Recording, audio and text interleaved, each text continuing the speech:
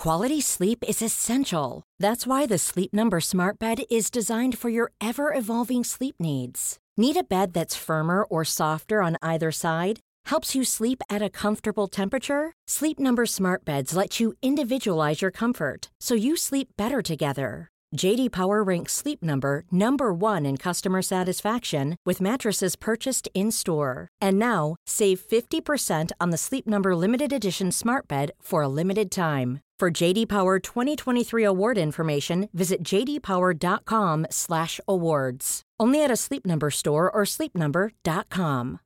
Here's a cool fact. A crocodile can't stick out its tongue. Another cool fact, you can get short-term health insurance for a month or just under a year in some states. United Healthcare short-term insurance plans are designed for people who are between jobs, coming off their parents' plan, or turning a side hustle into a full-time gig.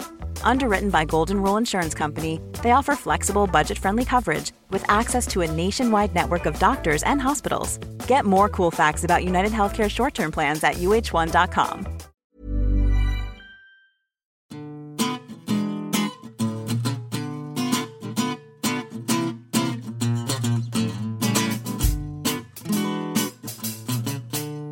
Hi, I'm Anoush. I'm Alva. And I'm Stephen. And on today's New Statesman podcast, we discuss the latest developments in the Greensill lobbying scandal. And you ask us, what's happening in the Metro mayoral elections?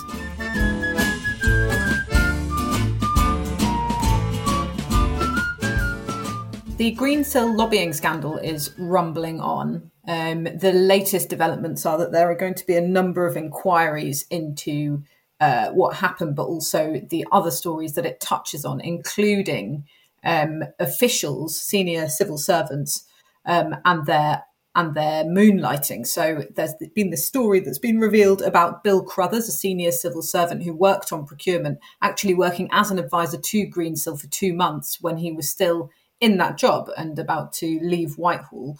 It looks like a great many parts of the way that Westminster and our government is run are being touched by this story. Does that make it any more of a danger for this government? Alva, you were covering it this morning. What do you think? Yeah, I think I haven't really made my mind up on this one, to be honest, because as you just outlined, as this story develops, it is simultaneously coming closer to the current government. So as you mentioned, Boris Johnson is actually on the front page of the Daily Mail today for intervening on behalf of the Saudi Crown Prince, having been lobbied by him, even though ultimately the thing that the Crown Prince was asking for wasn't granted. But, there is a quite mild lobbying story about the Prime Minister this morning. And also there is a story about, or there's the revelation that Boris Johnson's Deputy Chief of Staff retained part ownership of a company that advises foreign governments while in Number 10. She still, to this day, retains those shares. And so it's simultaneously coming closer and closer to the Conservative government, but it's also expanding wider and wider to incriminate or potentially incriminate a lot of civil servants or senior civil servants too. So I think it could kind of go either way. I actually think that the thing that's kind of politically difficult about this, or makes it possibly less interesting to cover, is really, I think, quite how bad this is for the civil service. It's only a tiny number of people so far, but a handful of senior civil servants who do have second jobs, or did at some stage have second jobs in the private sector alongside their work for the civil service. There's not actually any suggestion of any wrongdoing so far. And it seems to be the case that this was within the rules, but there is a question about those rules, and it makes the civil service, I think in particular, look very bad, because this is a sort of different thing to politics, in that, most politicians, certainly in a Westminster context, you have MPs and then you have ministers, and they are all to a degree powerful. The MPs aren't making laws, but they are all quite prominent and have a great deal of power and responsibility, and doubly so for ministers.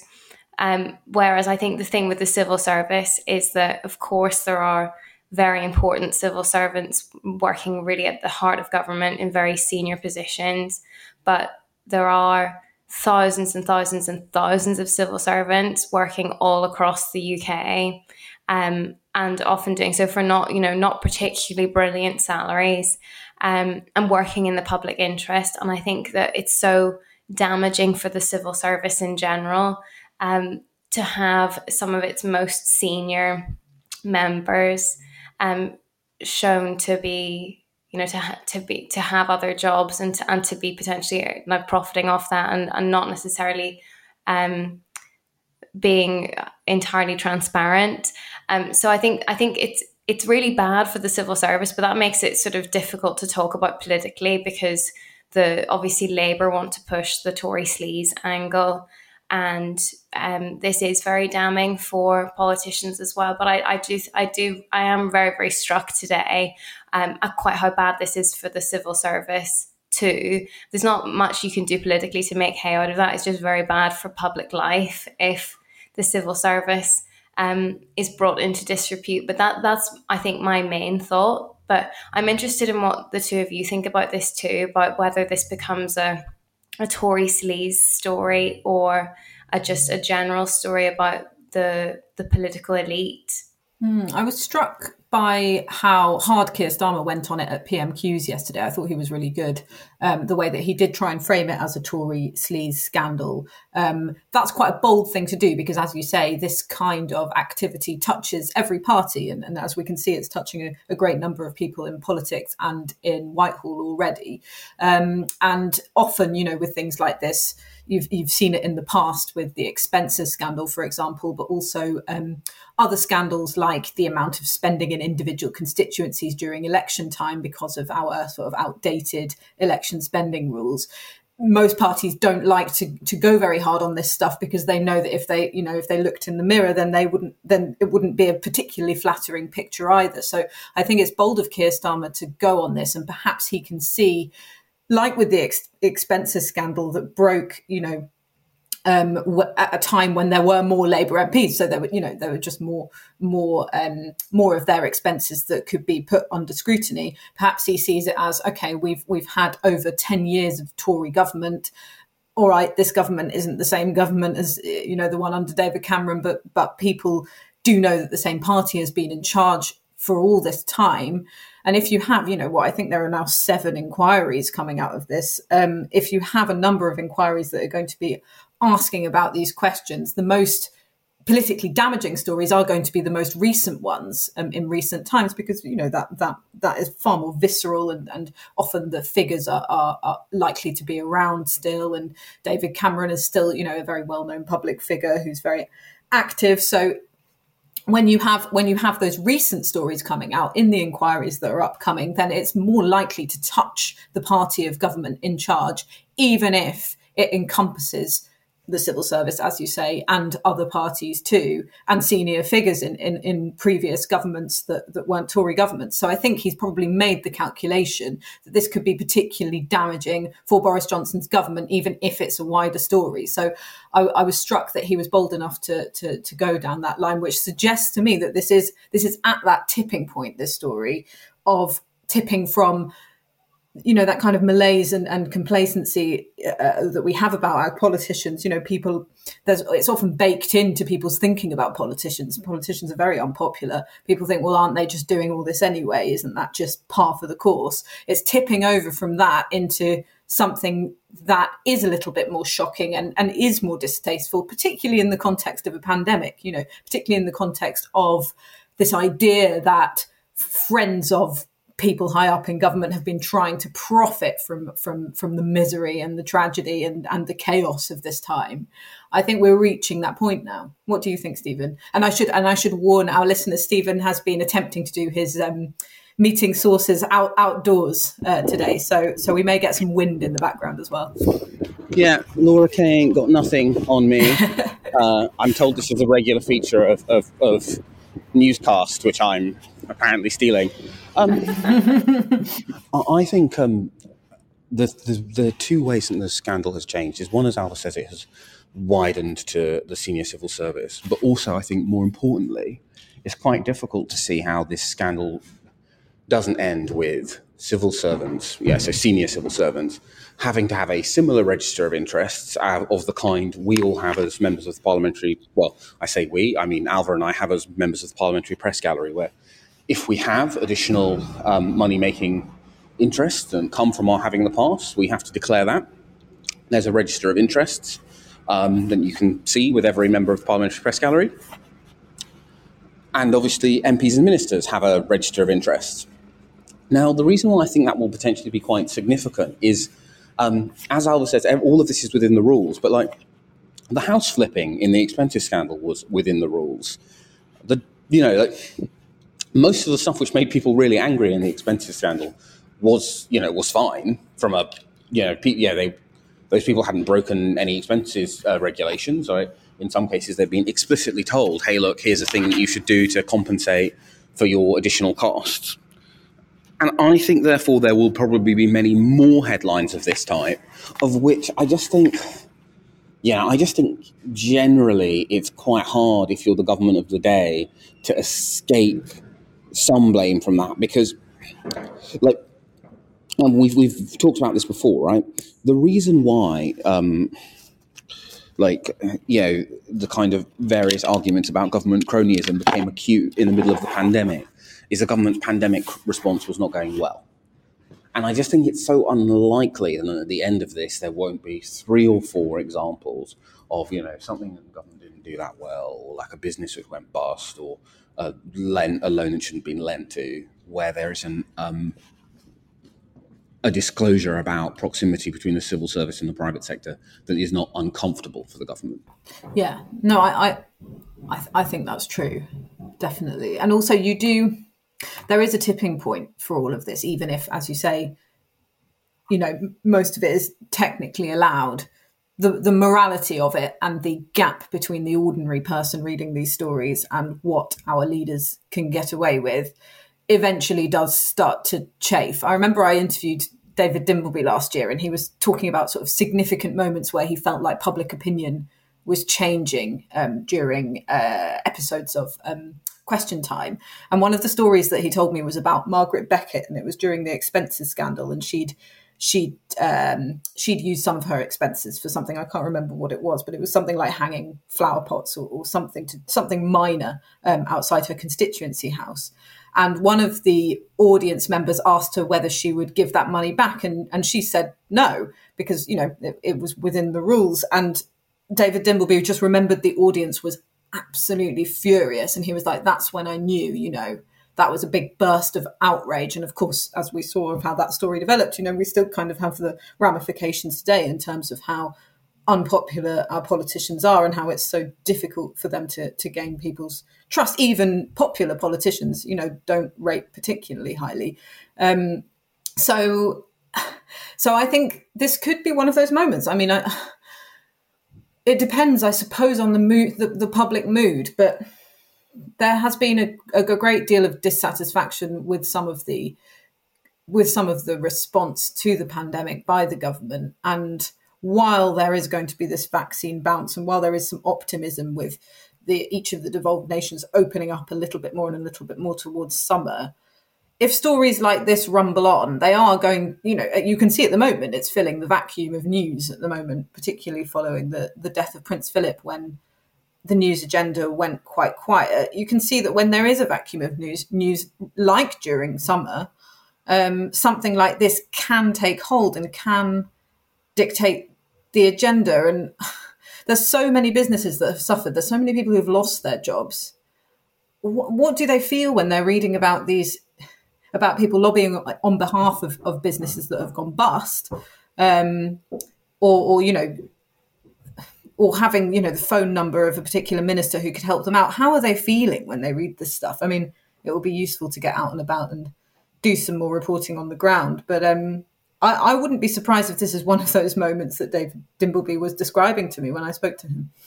I think my view is that it really, depends on on what the next stories are. So stating the obvious there, I suppose. But I mean, I think I'm repeating myself when I really emphasize how vast I think this story is. But I mean, in a way, it isn't meaningfully one story anymore. In that we're getting a lot of reporting on the themes of lobbying and double jobbing and conflicts of interest, which go quite far beyond the original story. And I think that, I mean, so on Stephen's point, you know, I think it is likely that civil servants and advisors will have to declare their interests in a more transparent way, and that there could be still some more scandal around that. But I think it's probably, you know, it's worth noting that we already have a register of interests for politicians, like, you know, the kind that Stephen mentioned for the two of us and all the members of the press in Parliament. And the thing about that is that, you know, it means that most of our politicians' interests and potential conflicts of interest are matters of public record, and they're therefore not that shocking to people, because there's a sort of a feeling that once these things are declared and they're transparent, then they're completely fine. Politicians do have interests elsewhere that are just on the record, and then people don't really know what to do with them. You can't expose them if they're already sitting there. And so really it's only civil servants where there isn't a need to declare in the same way, where there's a more scope for scandal in that regard. So I think in terms of conflicts of interest, there isn't that much further that this can go, because there have been plenty of conflict of interest scandals in the past, or potential ones, and they just don't resonate with that many people. I think that it's lobbying where this story could have legs that are damaging for the government, because I think people do inherently find it a bit shocking that, you know, that someone is able to just text, you know, that you're able to text Rishi or you know, take Matt Hancock for a drink. You know, it's, you know, it's completely right and proper that businesses and groups and individuals and charities and people from all walks of life in the UK should try to put their case and advocate for themselves to government. But most people aren't able to text Rishi Sunak to make that case. And I think maybe like that kind of core is the thing that will most surprise people, or that story I mentioned about Boris Johnson being lobbied by the Crown Prince of Saudi Arabia. I think, you know, if there are more stories like that come even closer to the current government, that's where this could be potentially the most scandalous, as well as the actual. And then I suppose the third thing is the deeper problems around the access that Greenhill Capital was given to government during the Cameron era. And I think, you know, the question there then, I mean, I suppose that's the heart of the Greensill scandal, the actual use of supply chain finance in government and the access that Lex Greensill personally was given. I think that, you know, so the core of the story is quite controversial. Definitely, I think it's already not looking great for David Cameron. Can't see how it looks any better.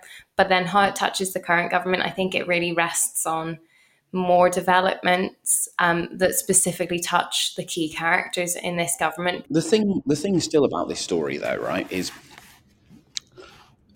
I think at its heart, the thing which is damaging is simple, right? One, as Alva says, this idea that, well, like, you know, my business, which lost out X number of things during the coronavirus crisis, didn't have the Chancellor's number, right? It's that kind of stuff. It's the, you know, it's not what you know, it's who you know.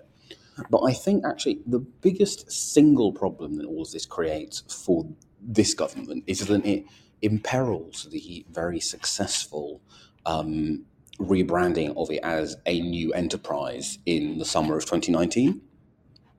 Because this is fundamentally a story about old relationships, right? It links back the shiny new Chancellor to the tattered old Prime Minister. It links the sitting Prime Minister to the government that he's kind of like etch-a-sketched himself out of. And what is the big strategic imperative of a lot of things Labour have said about this government since Keir Starmer has actually been the word old, right? This is an old government. This is a government that's been in power for more than 11 years. And will be in power for 14 years. And I think any story which, if this makes sense, brings the world of the 2010 Conservative Party closer to the world of the 2021 Conservative Party is kind of bad in a sort of kind of weird way that no one sort of notices. But the big success of 2019 was they were able to be the change proposition. And I think one of the problems this story has is it draws into focus both the not being a change proposition in a kind of like, politicians up to their old tricks kind of way, which is double-edged for Labour, of course, but also just in a kind of very obvious way. And it goes, hey, look, these are the same people. And it's funny that we've seen, we saw yesterday in all of the debates about this in the House of Commons, the Conservative strategy at the moment really does seem to be this kind of, gosh, did you hear about this Greensill scandal? Isn't that terrible? Did you hear about that David Cameron? Awful business. Shocking. And I mean, I think probably in the short term, that's reasonably successful. We saw so many Conservative MPs standing up saying that yesterday, or things to that effect. But I think that maybe there's just a limit to how much you can do that in the longer term, because I don't see, or it would be an amazing political sleight of hand to maintain that shape-shifting that Stephen just described, that people really seem to view Boris Johnson's Conservatives as a totally different party to David Cameron's Conservatives. But you do have to wonder, and that this is a genuinely open question, I'm really not sure whether it'll work or not, but you do just think that, taking chunks out of David Cameron, the former Conservative Prime Minister, as the Conservative Party, you do just sort of wonder, how that won't just damage the Conservative brand overall eventually. Yeah. I think that is the key question, isn't it? Whether or not people will begin to associate this government with the days of Cameron. And, having Boris Johnson in Parliament talking about Dave, and it's not really going to help him, while people know that, the people at the top of this government are quite removed from those days. I don't think that's necessarily obvious to the public as well. There are lots of pictures of David Cameron and Boris Johnson together during the time when David Cameron was Prime Minister and Boris Johnson was London Mayor. I think there is an association there. They went to the same school. They're two very recognisable Conservative politicians of recent times. I think it's optimistic for this government to think that it necessarily can carry on being seen as something new. If you've been enjoying our podcast and want to find out more about what we think, and some of our colleagues too, then why not subscribe to The New Statesman? You can get 12 weeks for £12. Go to newstatesman.com/subscribe12.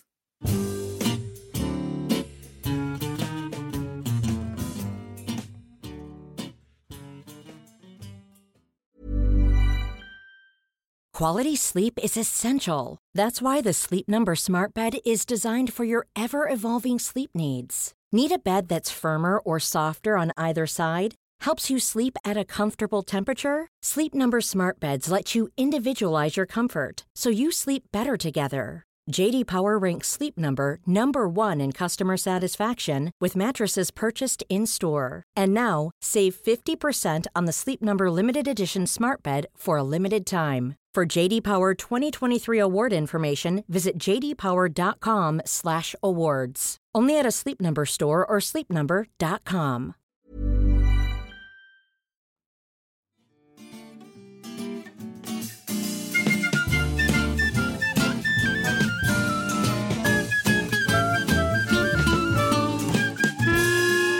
Now it's time for a section we like to call You Ask Us. So our question today is from Jacob Millen Bamford. Thanks for writing in. He's asking, what's going on in the West Midlands mayoral race? And we thought we'd use this as an opportunity to talk about the Metro mayors who will be being elected on the 6th of May. So London will be having its 6th mayoral election, and then there's 6 other regions who are about to hold their second, and West Yorkshire will be about to choose its first mayor. So shall we start on the West Midlands, because that was the theme of the question. There's been a bit of a bit of mayhem in Liam Byrne, the Labour candidate's campaign. It seems that he's lost some of his staff who were supposed to be working on the campaign, and that some of his parliamentary staff have been working on it instead. There's been a few reports trickling out about that. Does that suggest that Labour isn't in the best shape to win that election, which it so narrowly lost in 2017, Stephen? Yeah, I think it does. And I think it speaks to the weirdest thing about these Metro Mayor elections, which is actually how little attention Labour has paid to them, not just over the last 18 months, but basically actually going all the way back to January 2020 when most of the candidates for these vacant roles were selected, which is they were selected sufficiently late and they weren't able to address the Labour Party conference in 2019. Unlike, Sean Bailey got a better slot at Conservative Party conference than any of the incumbent Labour mayors, let alone any of the challengers. And the new leadership has been slightly more interested in these races than the one which came before, but not like a lot more, up to and including the weirdness that, considering when these were last fought, they got 27% of the vote nationwide in the May 2017 local election. So if you think about even the worst polls for the Labour Party now, even if you have optimistic accounts of what the incumbents' personal ratings will be, right? The ability of Andy Street, Ben Houchin, et cetera, to isolate themselves from the National Party brand and to do better than the National Party. These are all contests which really ought to be very much in reach. Just from a mathematical perspective, right? Labour ought to be able to, with a little bit of resourcing, the right campaign, get over the line in these contests. Now, of course, that could still happen because, the Labour Party could do quite badly and still be gaining quite a lot of votes on May 2017. But it does, I think, speak to the underlying weirdness of Labour's approach to these races, which I think is true of all of them in different ways, which is a kind of weird lack of interest. The candidates are obviously quite interested in them, but the party as a whole never seemed to be that fussed by the Metro mayors. And I think I would add on the West Midlands mayoralty while we're on it is, I think, quite how confident the Conservatives are of keeping that one.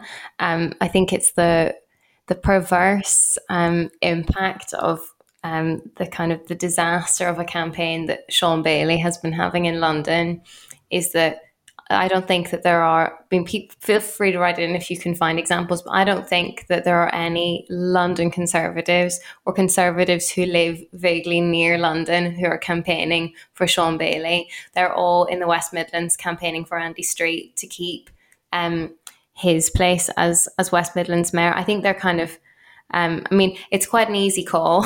Why would you not do that if you looked at Sean Bailey's race and saw quite how badly that's going? But I think they're all reasonably confident, which should tell you, from Labour's perspective, I don't think their chances are that good in the West Midlands this time.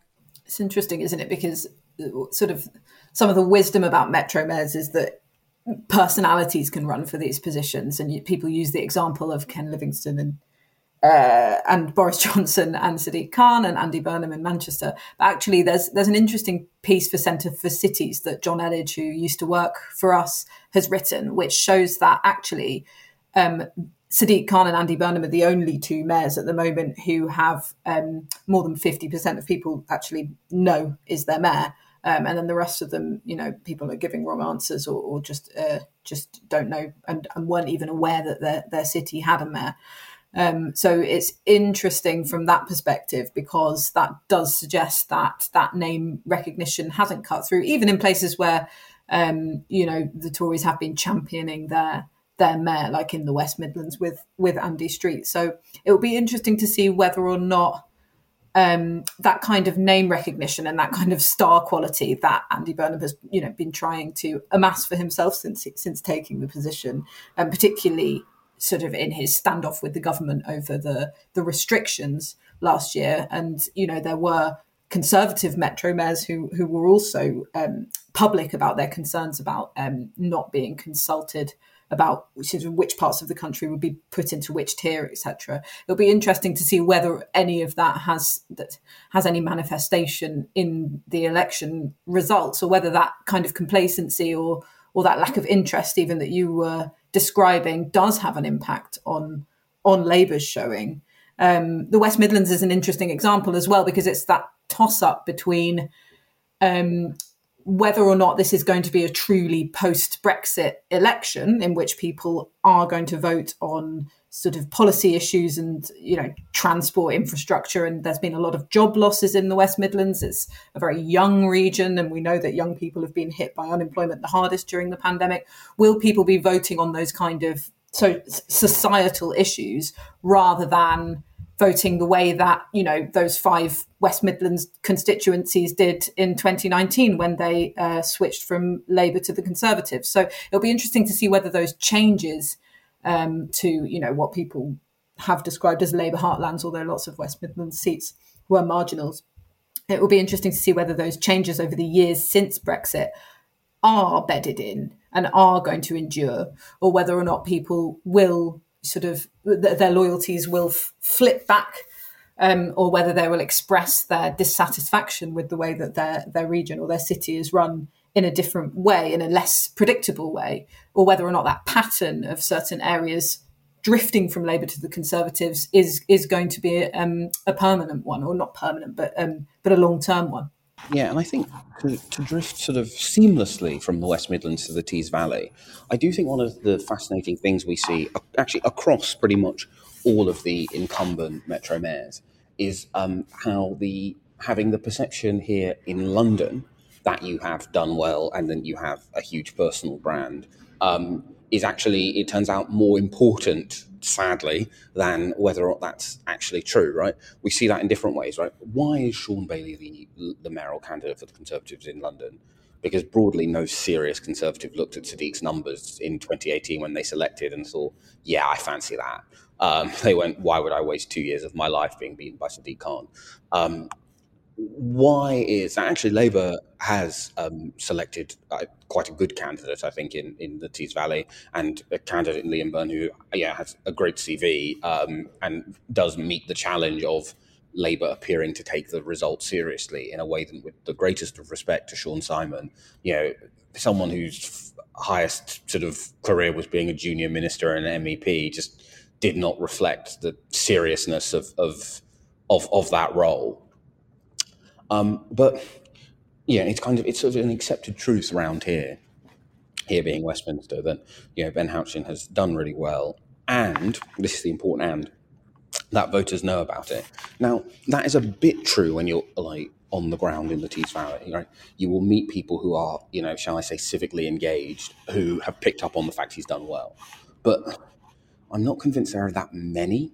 Yeah, then there are lots of MPs in London who, if you go to the Friends of the Local Library Society or some other civically engaged group of people, they'll go, my MP's great or my MP's terrible. And obviously that is important, but it doesn't actually move a significantly large number of votes other than in very close elections.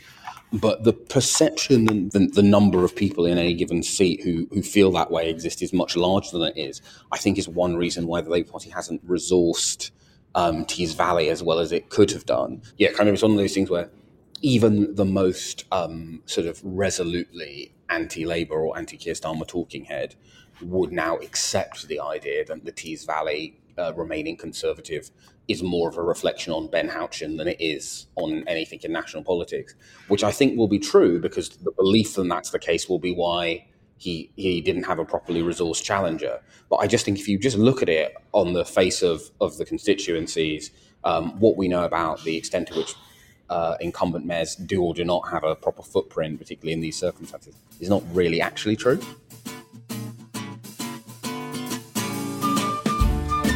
You've been listening to the New Statesman podcast with me, Anoosh Chakelian, and my colleagues Stephen Bush and Alva Ray. We're produced by Chris Stone, and our music is Devil with the Devil, licensed under Creative Commons. If you want to leave us a question for the You Ask Us section, email in podcasts@newstatesman.co.uk. Please leave us a review and don't forget to subscribe. Thanks for listening.